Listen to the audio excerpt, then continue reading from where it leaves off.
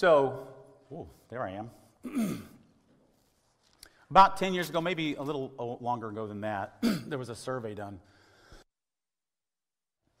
And in this survey, non-Christians were asked their opinions. So this is probably worse now since it's a pretty dated survey. Non-Christians were asked what their opinions were of Christians, and 87% of non-Christians saw Christians as judgmental. 87%. 85% saw them as hypocritical. In our passage today from Matthew 7, Jesus addresses both of these things, judgmentalism and hypocrisy. We're going to get there in just a minute, but I want us to go a roundabout way. I want us to look at what the Apostle Paul says about these things over in Romans 2. You therefore have no excuse, you who pass judgment on someone else, for at whatever point you judge another, you are condemning yourself, because you who pass judgment do the same things. Now we know that God's judgments against those who do such things is based on truth. So when you, a mere human being, pass judgment on them and yet do the same things, do you think you will escape God's judgment? Or do you show contempt for the riches of his kindness, forbearance, and patience, not realizing that God's kindness is intended to lead you to repentance?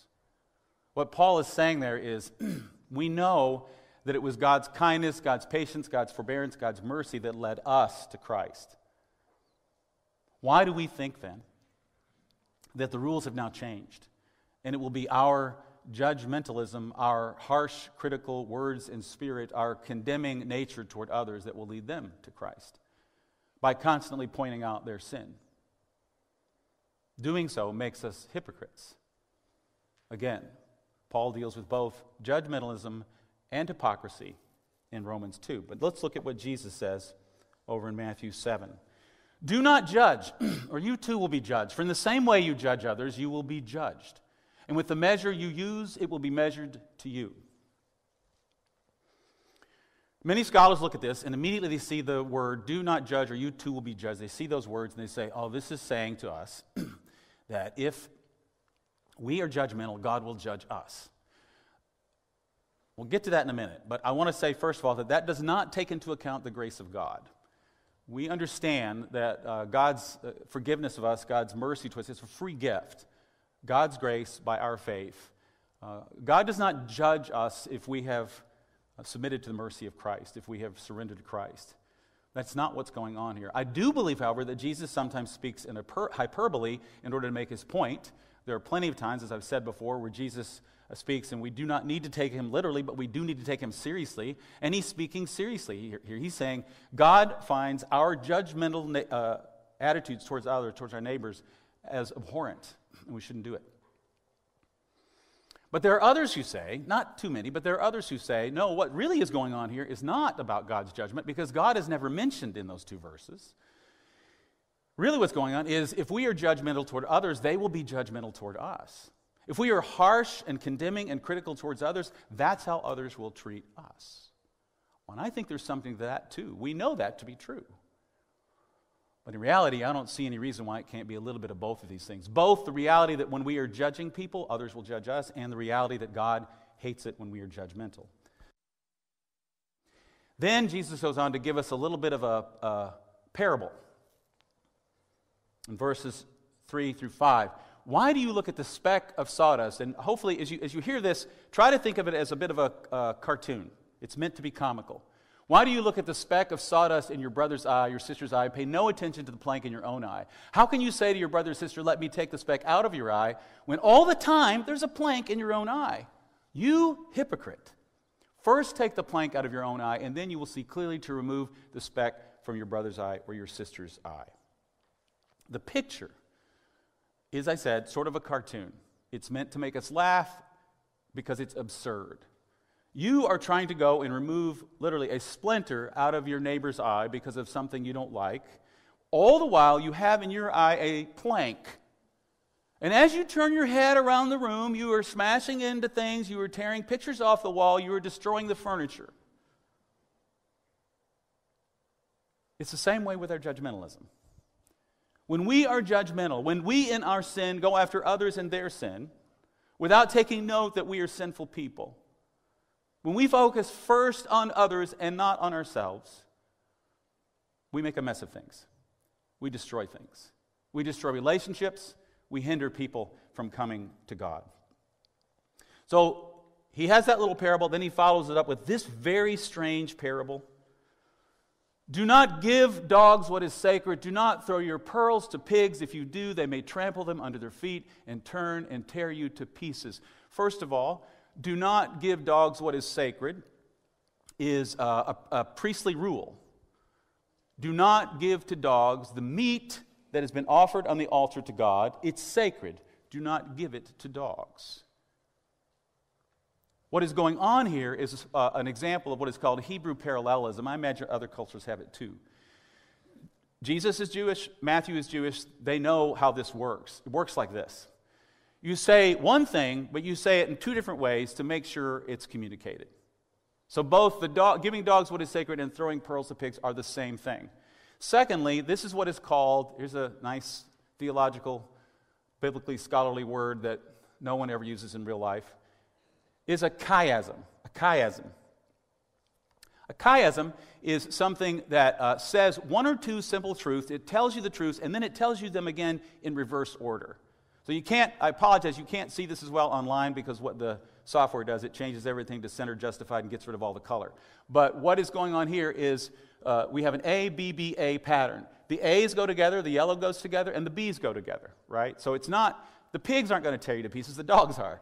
Do not give to dogs what is sacred, or they may turn and tear you to pieces. That's what's meant to be inside. Do not throw pearls to pigs, or they may trample them under their feet. They're not going to know what to do with them. They're not going to digest them. They're just going to trample them in the mud. And over the years, over the centuries, you can imagine how this has been used. It has been used to say, some scholars believe that Jesus is saying here, do not, and this is a little tricky, but both dogs and pigs were racial slurs used by some Jewish people in the ancient world to refer to Gentiles. Not a pretty picture. Some people think Jesus is saying, don't do this before the resurrection. Don't worry about spreading this good news to the Gentiles yet. We need to focus on the people of Israel. I don't really see it that way, personally, but some do. Some have used it to say non-believers should not be allowed to take communion. Don't throw your pearls before pigs. Don't let non-believers take part in communion. Others have said we shouldn't even share the gospel with some people, right? Because it's sacred and they're going to reject it or abuse it. None of this keeps in. There is some sense in which you see Paul do this with the Jews. When he realizes they're not receiving his message, he shakes the dust off his feet and he goes to the Gentiles. There is some sense in which there's something there. And we'll get to a little bit of that in just a minute. But there are things that are sacred that we should not just throw out like that. I think there's more to it than any of these. These things don't really, in my opinion, take into consideration the context that we find in Matthew 7. Jesus has just talked about being judgmental, and he said, do not judge. Maybe what he's doing here is, because I think these sections are all related, even though it doesn't always appear to be. Maybe what he's saying here is, do not judge. That's who we are supposed to be as Christians, not judgmental. But on the other hand, also have some discernment. There may come a time when your extending of grace and mercy and the benefit of the doubt to someone in sin or someone who might be judged is actually a holy or a sacred thing that you're giving to them. There may come a time when they reject it, when they abuse it, and maybe the best, the most loving thing you can do is let the chips fall where they may. Maybe this is a form of tough love. Don't judge them. Start there. Do not judge. But also be aware that there may come a time when you have to simply let things happen the way they're going to happen. Because as those of us who are parents know, as hard as it is, we know that sometimes letting your children experience the consequences of their sin is the most loving thing you can do, as hard as it is. Maybe this is Jesus correcting just a little bit what he has just said. So we understand that no, you're not to judge, but discernment and judgment are two different things. And there may be a place where you have to pull back a little bit and say, I've done what I can. I'm not going to keep throwing what is holy before them because they don't understand it. And maybe the most loving thing you can do is let things happen as they're going to happen. In this section, we are coming closer and closer to the end of the Sermon on the Mount. We know this in part because of a verse toward the end of our section in chapter 7, verse 12.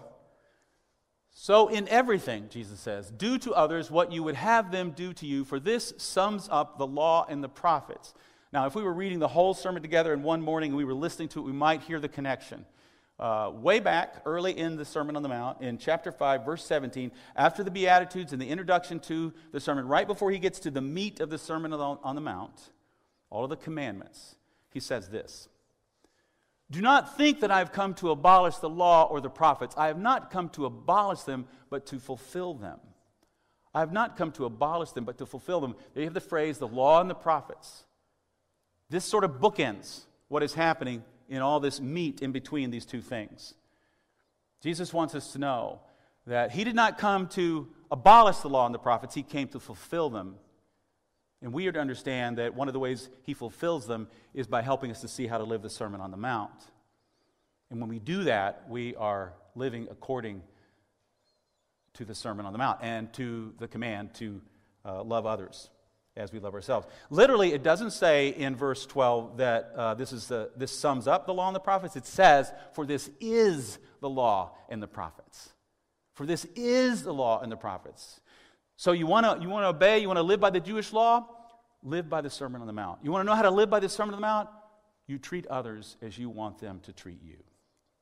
You treat others as you want them to treat you. We call this the Golden Rule. It's been around for a very long time. You can find it in other traditions and religions, in fact. But what scholars have pointed out is that in Judaism, before the time of Jesus, in Judaism, this commandment about treating others as you would have them treat you is only stated in the negative. Only stated in the negative. So, for example, in the Babylonian Talmud, which is an ancient Jewish commentary, Rabbi Hillel, who was a contemporary of Jesus, is said to have been in his study one day and a pagan came by and said he wanted to convert to Judaism and that he would do it if Rabbi Hillel would summarize for him the entire Torah, the law, while he, the pagan, stood on one foot. That's his way of saying, just give me the Cliff Notes version, just summarize it. If you can do that, I'm in. Just tell me what the Torah, the law, means while I stand on one foot, as quick as you can. What Rabbi Hillel said was this: what is hateful to you, do not do to your neighbor. That is the whole Torah, while the rest is commentary on it. Go and learn. I mean, in my eye, this is really profound. Already, before Jesus comes along. What is hateful to you, do not do to your neighbor. That is the whole of the Jewish law. The rest is just commentary. But he states it in the negative. Jesus twists it, turns it into the positive.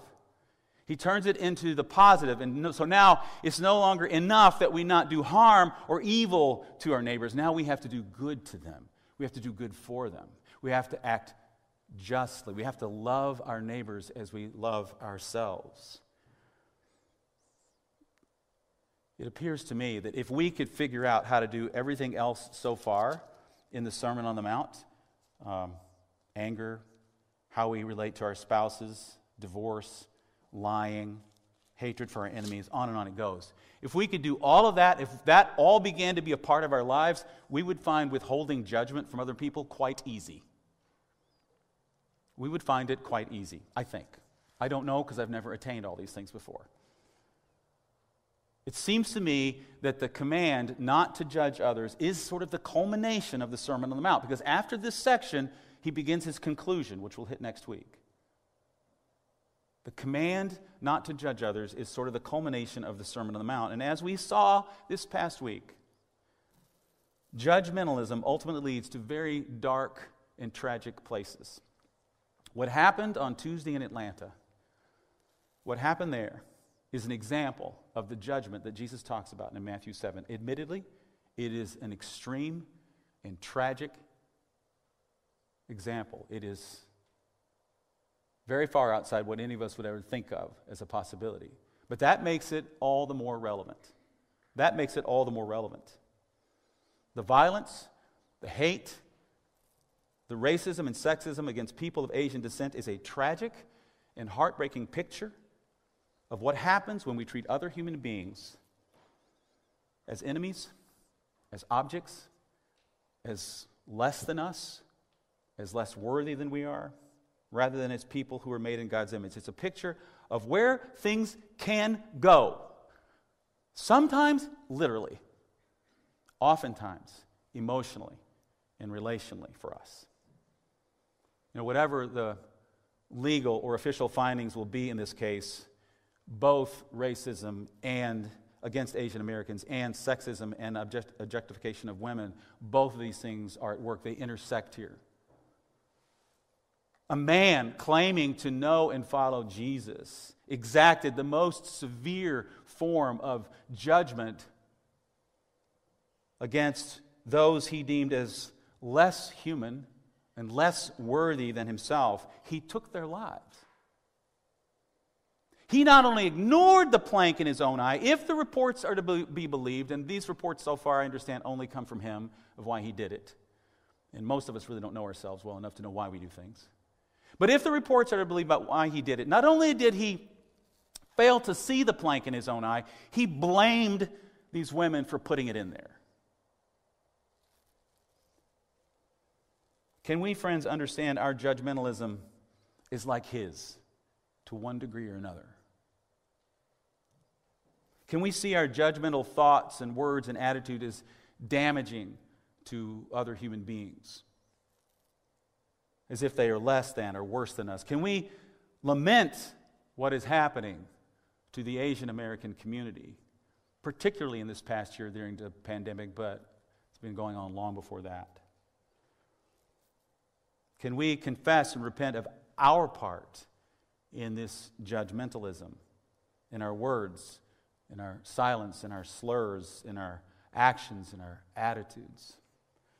There are some who think to talk about such things has nothing to do with the gospel of Jesus Christ, or at least not as much as some of us think it does.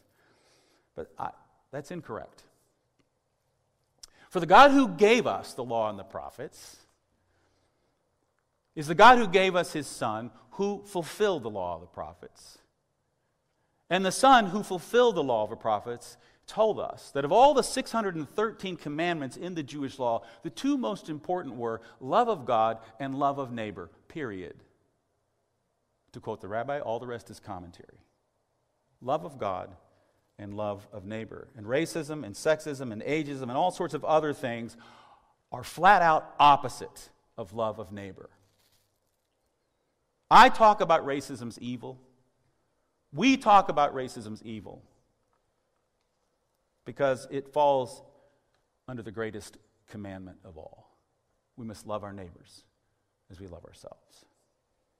And let's be honest, folks. Learning to deal with these challenging evils in ourselves and in others, and many other challenging evils in the world, these things are hard. Jesus' words today, in our culture, in this time in which we live, are like a dagger to the heart if we're paying attention. They are hard, they are challenging, and if we're listening, they are convicting. So much so that some have tried to explain these words away as if they just cannot possibly apply to us. But they do. We've said from the very beginning, Jesus meant for his words, his teaching, and all of his teaching in the Sermon on the Mount to be taken seriously. And that is where Jesus' comments on prayer in the second part of our passage lead us today. Jesus says this: ask and it will be given to you. Seek and you will find. Knock and the door will be open to you. For everyone who asks receives, the one who seeks finds, and to the one who knocks the door will be open.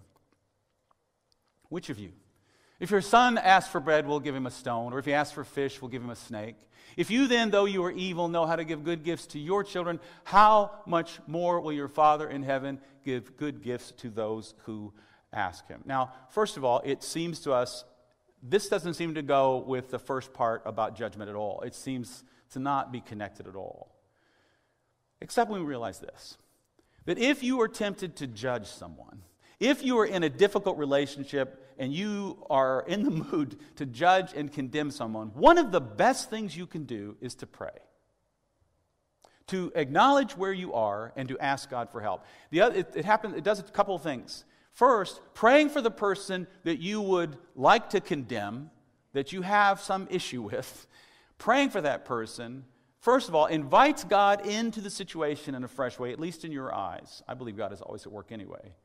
And it invites transformation in your own heart. For those of you who have prayed for people that you've had difficulty with, people that you'd rather judge and condemn than love, you know that if you pray long enough, you're changed.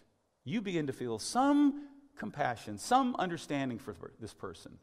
And so maybe Jesus is saying we need to ask for the help we need. It's difficult. I don't know if you know it or not, people are difficult. Helping people who need help, also very difficult.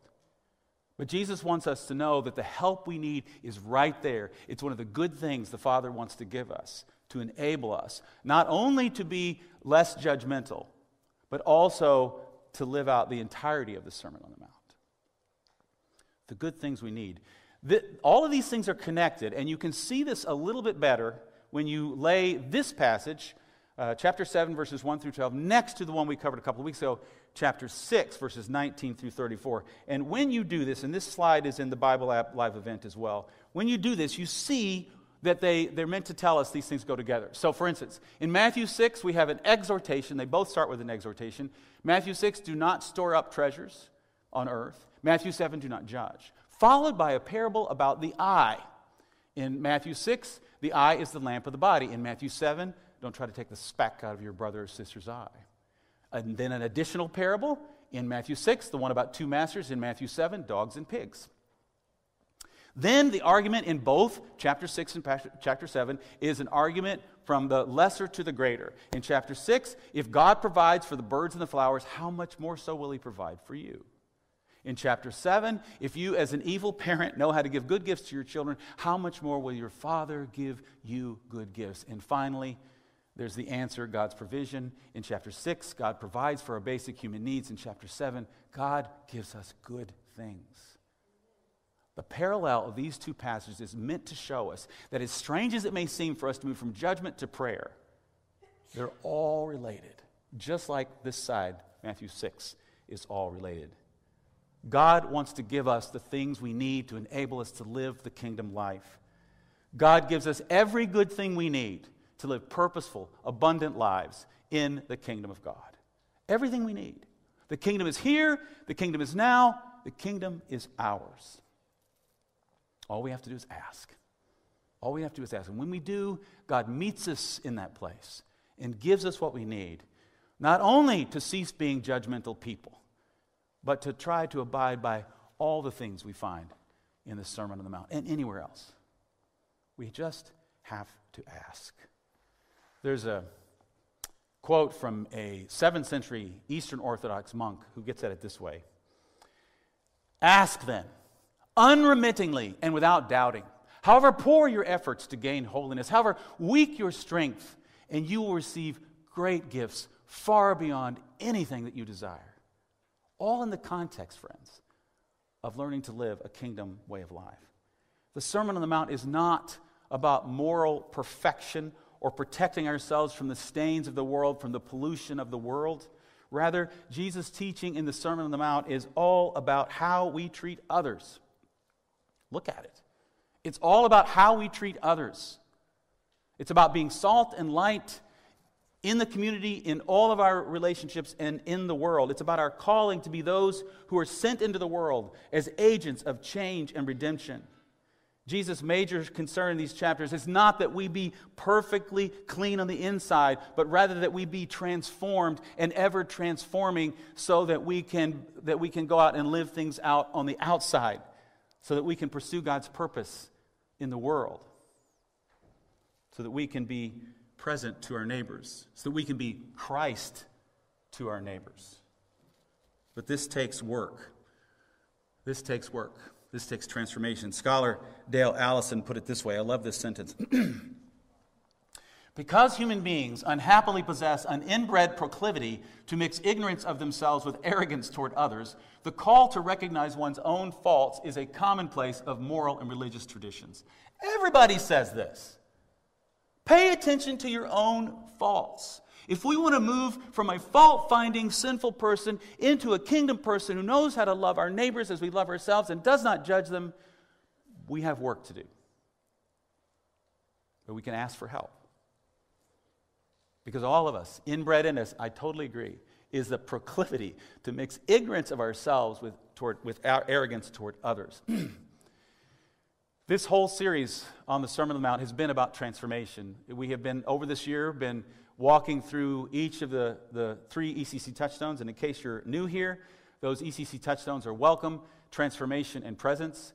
We have one more week in the Sermon on the Mount. We have Easter.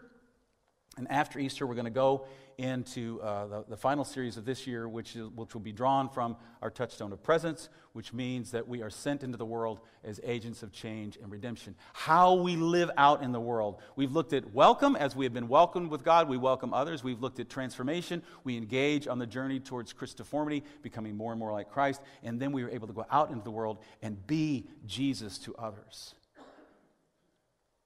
And that title of that series we're going to begin after Easter is this one, The Hope of Glory. The Hope of Glory. And that comes from Colossians chapter 1, verse 27. To them, God has chosen, after talking about Israel and what God has done through Israel and their Messiah, he says, God has chosen to make known among the Gentiles the glorious riches of this mystery, which is Christ in you, the hope of glory. Christ in us, that you there is plural. It's not you as an individual, that's true too. It's Christ in us is the hope of glory. It is in us and through us that God, for some strange reason, decides to accomplish his mission as we are present in the world. So we're going to begin that sermon series after Easter, and once again, we're going to tie it into a book that we'd love for you to read along. We're not preaching through the book, we're preaching alongside the book. There's different ways you can engage in that. This is Jim Smith's third in this trilogy, The Good and Beautiful Community, Following the Spirit, I have to read that subtitle, Extending Grace, Demonstrating Love. We hope that you will consider in what way you can play a part, take part in reading the book yourself or as a part of a group, and certainly to give yourself to the next sermon series. Then I want to tell you about another book. Your church council, your pastors and directors are all reading a book together. We're doing this through consultation with a ministry, an outside ministry. And I want to share with you the title of that book because I would invite you to read it as well. It is a book that we need. It is a book that the larger Church of Jesus Christ needs. It is a book our community needs, our nation needs, and I would argue our world needs. And nowhere in this book, I'm making you wait for it, nowhere in this book is the word judgment or judgmental said. As far as I can remember. I just finished it last week. But it's all about that. It's all about how we engage other people with whom we have issues or conflicts. The name of the book is The Anatomy of Peace. It's a bestseller. You can find it on Amazon. We are reading it and we are discussing it as council and pastors and directors, and I encourage you to read it as well. I think you'll find it both an easy book to read. It's written in a story form. And a very practical book. And I have already begun to try some of the principles, and I'm shocked at how much of a difference they can make and just how I perceive others in the world around me and how I can fight that urge, that proclivity that we all have to mix ignorance of ourselves with arrogance toward others. So I invite you, to whatever degree God might be calling you, that you would engage in any of these things as we continue our journey through these touchstones. Would you pray with me as we close? God in heaven, we give you thanks this day for the gift of the Sermon on the Mount. We're almost done with it, Lord, but let us never be done with it. God, let us turn to it year after year, that you would speak to us through your servant, your Son, Jesus, that we would be on this road toward transformation. Lord, I pray for every person who's worshiping with us today, God, that we would all see, Lord, our own proclivity towards ignorance about ourselves, mixed with arrogance toward others. That we would decide in our hearts by the power of the Spirit and the resources of your kingdom to lay aside our judgmental attitudes and to engage people as people made in the image of God, as people who are worthy enough to be loved by you, that we might love them as well. And Lord, let us know of your grace when we fail. Let us know of the promise that you will forgive us and cleanse us. Let us know that our eternity with you does not rest on whether we do this well or poorly, and that you are love. And may you receive all the glory, all the praise, in Jesus' name.